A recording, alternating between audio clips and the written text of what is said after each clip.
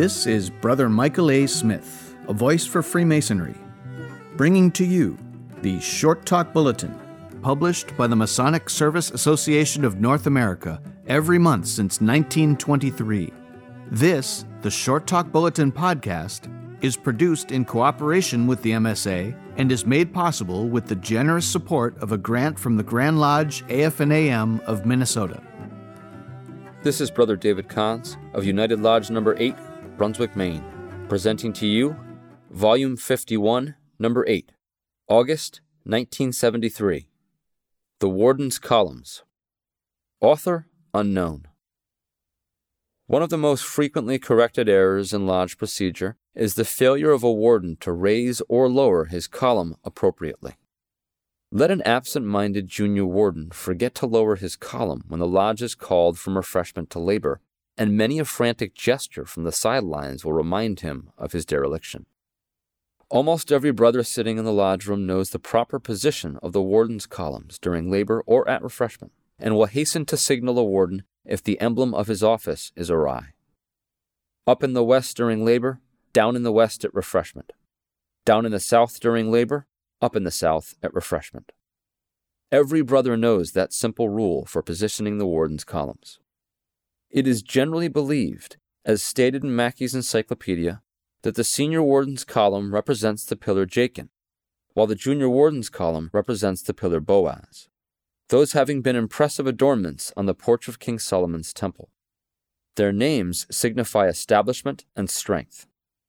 If asked for a symbolic explanation of these pieces of furniture, the average craftsman will reply that the junior warden's column represents the pillar of beauty, the senior warden's column the pillar of strength. But what has become of the worshipful master's column? He represents the pillar of wisdom, because it is necessary that there should be wisdom to contrive, strength to support, and beauty to adorn all great and important undertakings.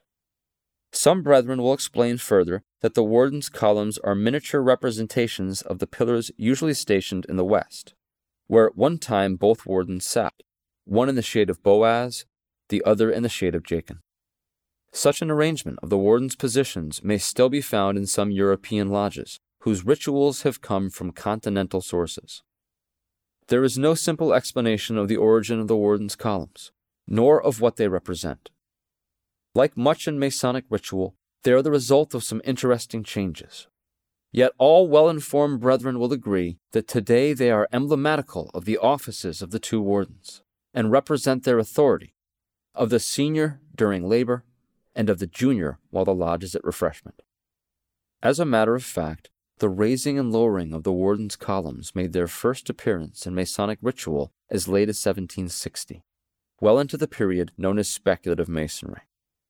The Three Distinct Knocks, a well-known exposé of Masonic ritual published in London that year, contains the first description of the wardens' use of their columns.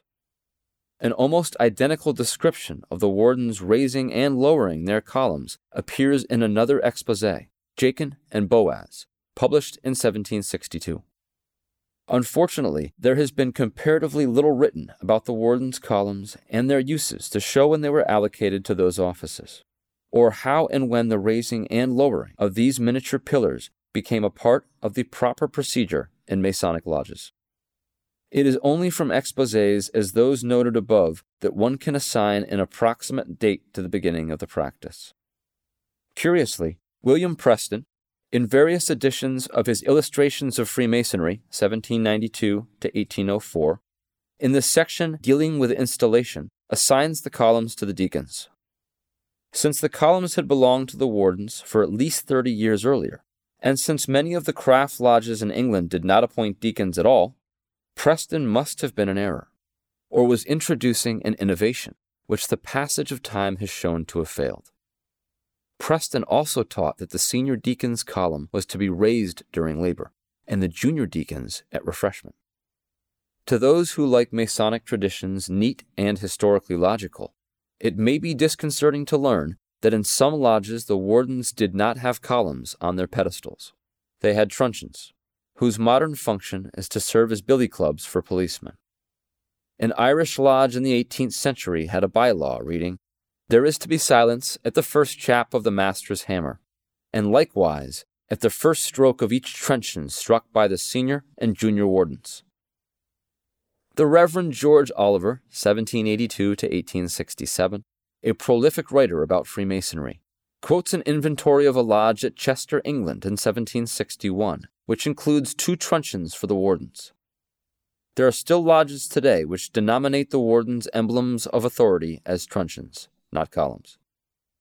There can be no doubt that the Wardens Columns are the result of Freemasonry's interest in the art of building, of architecture, and its allied skills and sciences.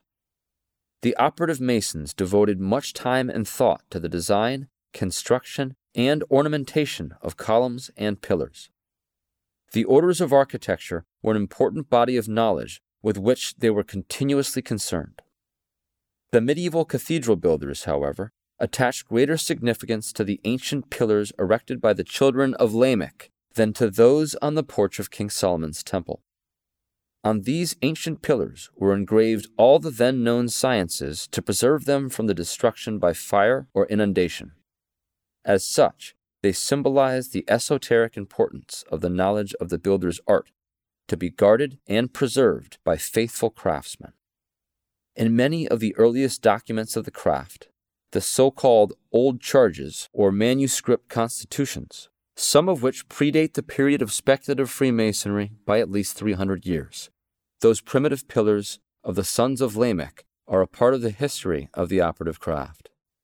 The Temple of Solomon is inconspicuously mentioned, but the 2 pillars on the porch of that temple do not appear at all.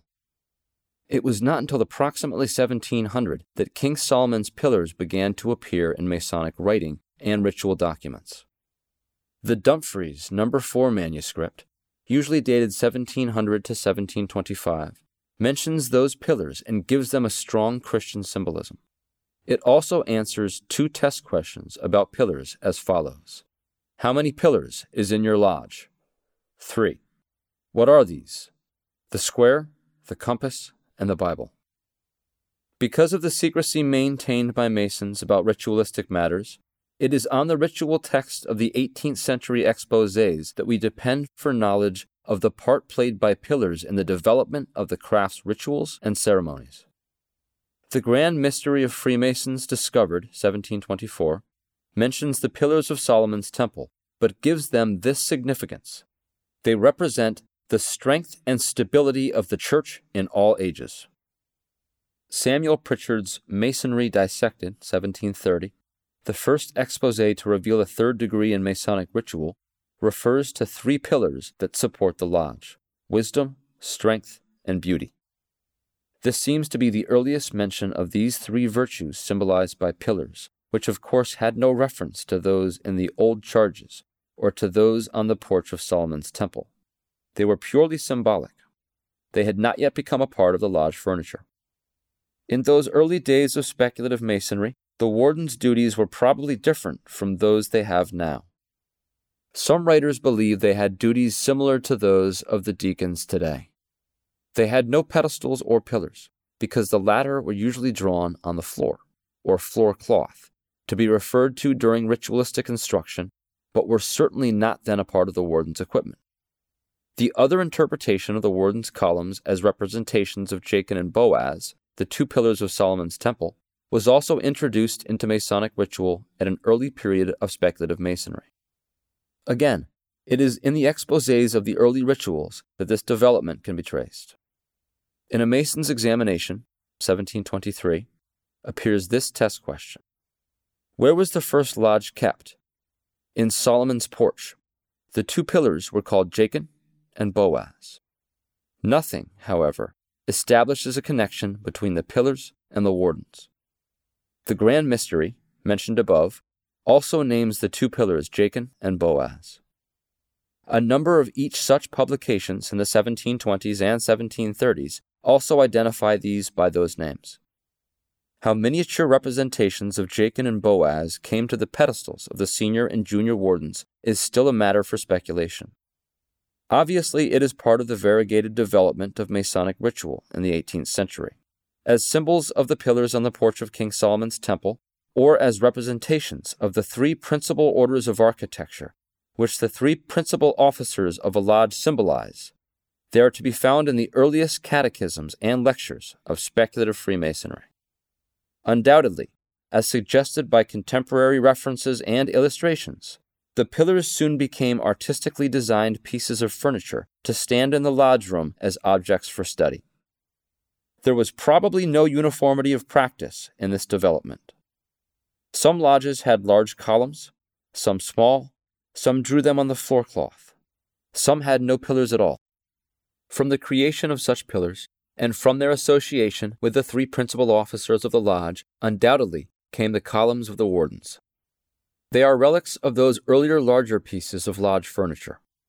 From the traditions of the operative craft lodges had lingered the conception of the senior warden as the officer in charge of the workmen. His column naturally represented his authority and superintendence. To give the junior warden some similar authority, an imaginative speculative ritualist probably hit on the idea of putting him in charge of the craft during refreshment. That idea had been foreshadowed in Anderson's 1723 Constitutions. Regulation 23 put the Grand Wardens in charge of the annual feast. By 1760, as suggested by the publication of 3 distinct knocks, the wardens of a lodge had acquired miniature columns representing the pillars, Jachin and Boaz, which they carried in processions and raised or lowered on their pedestals to indicate whether the lodge was at labor or refreshment.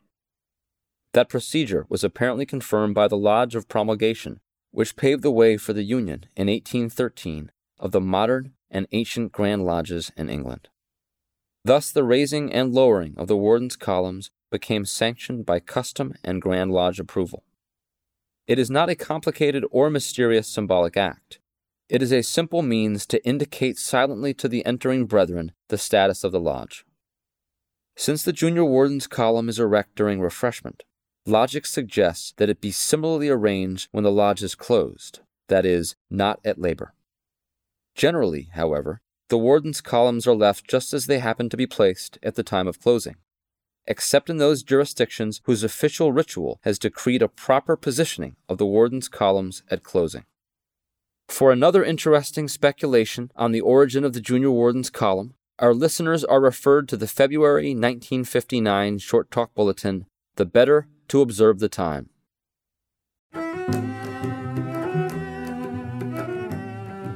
This is Brother Michael A. Smith, a voice for Freemasonry, and this has been the Short Talk Bulletin Podcast, produced in cooperation with the Masonic Service Association of North America for the purpose of providing a common stock of vetted Masonic information to all of the constituent lodges of all of the member jurisdictions, and is made possible through a generous grant from the Grand Lodge AF&AM of Minnesota, who have been engaging and inspiring good men who believe in a supreme being to live according to the Masonic tenets of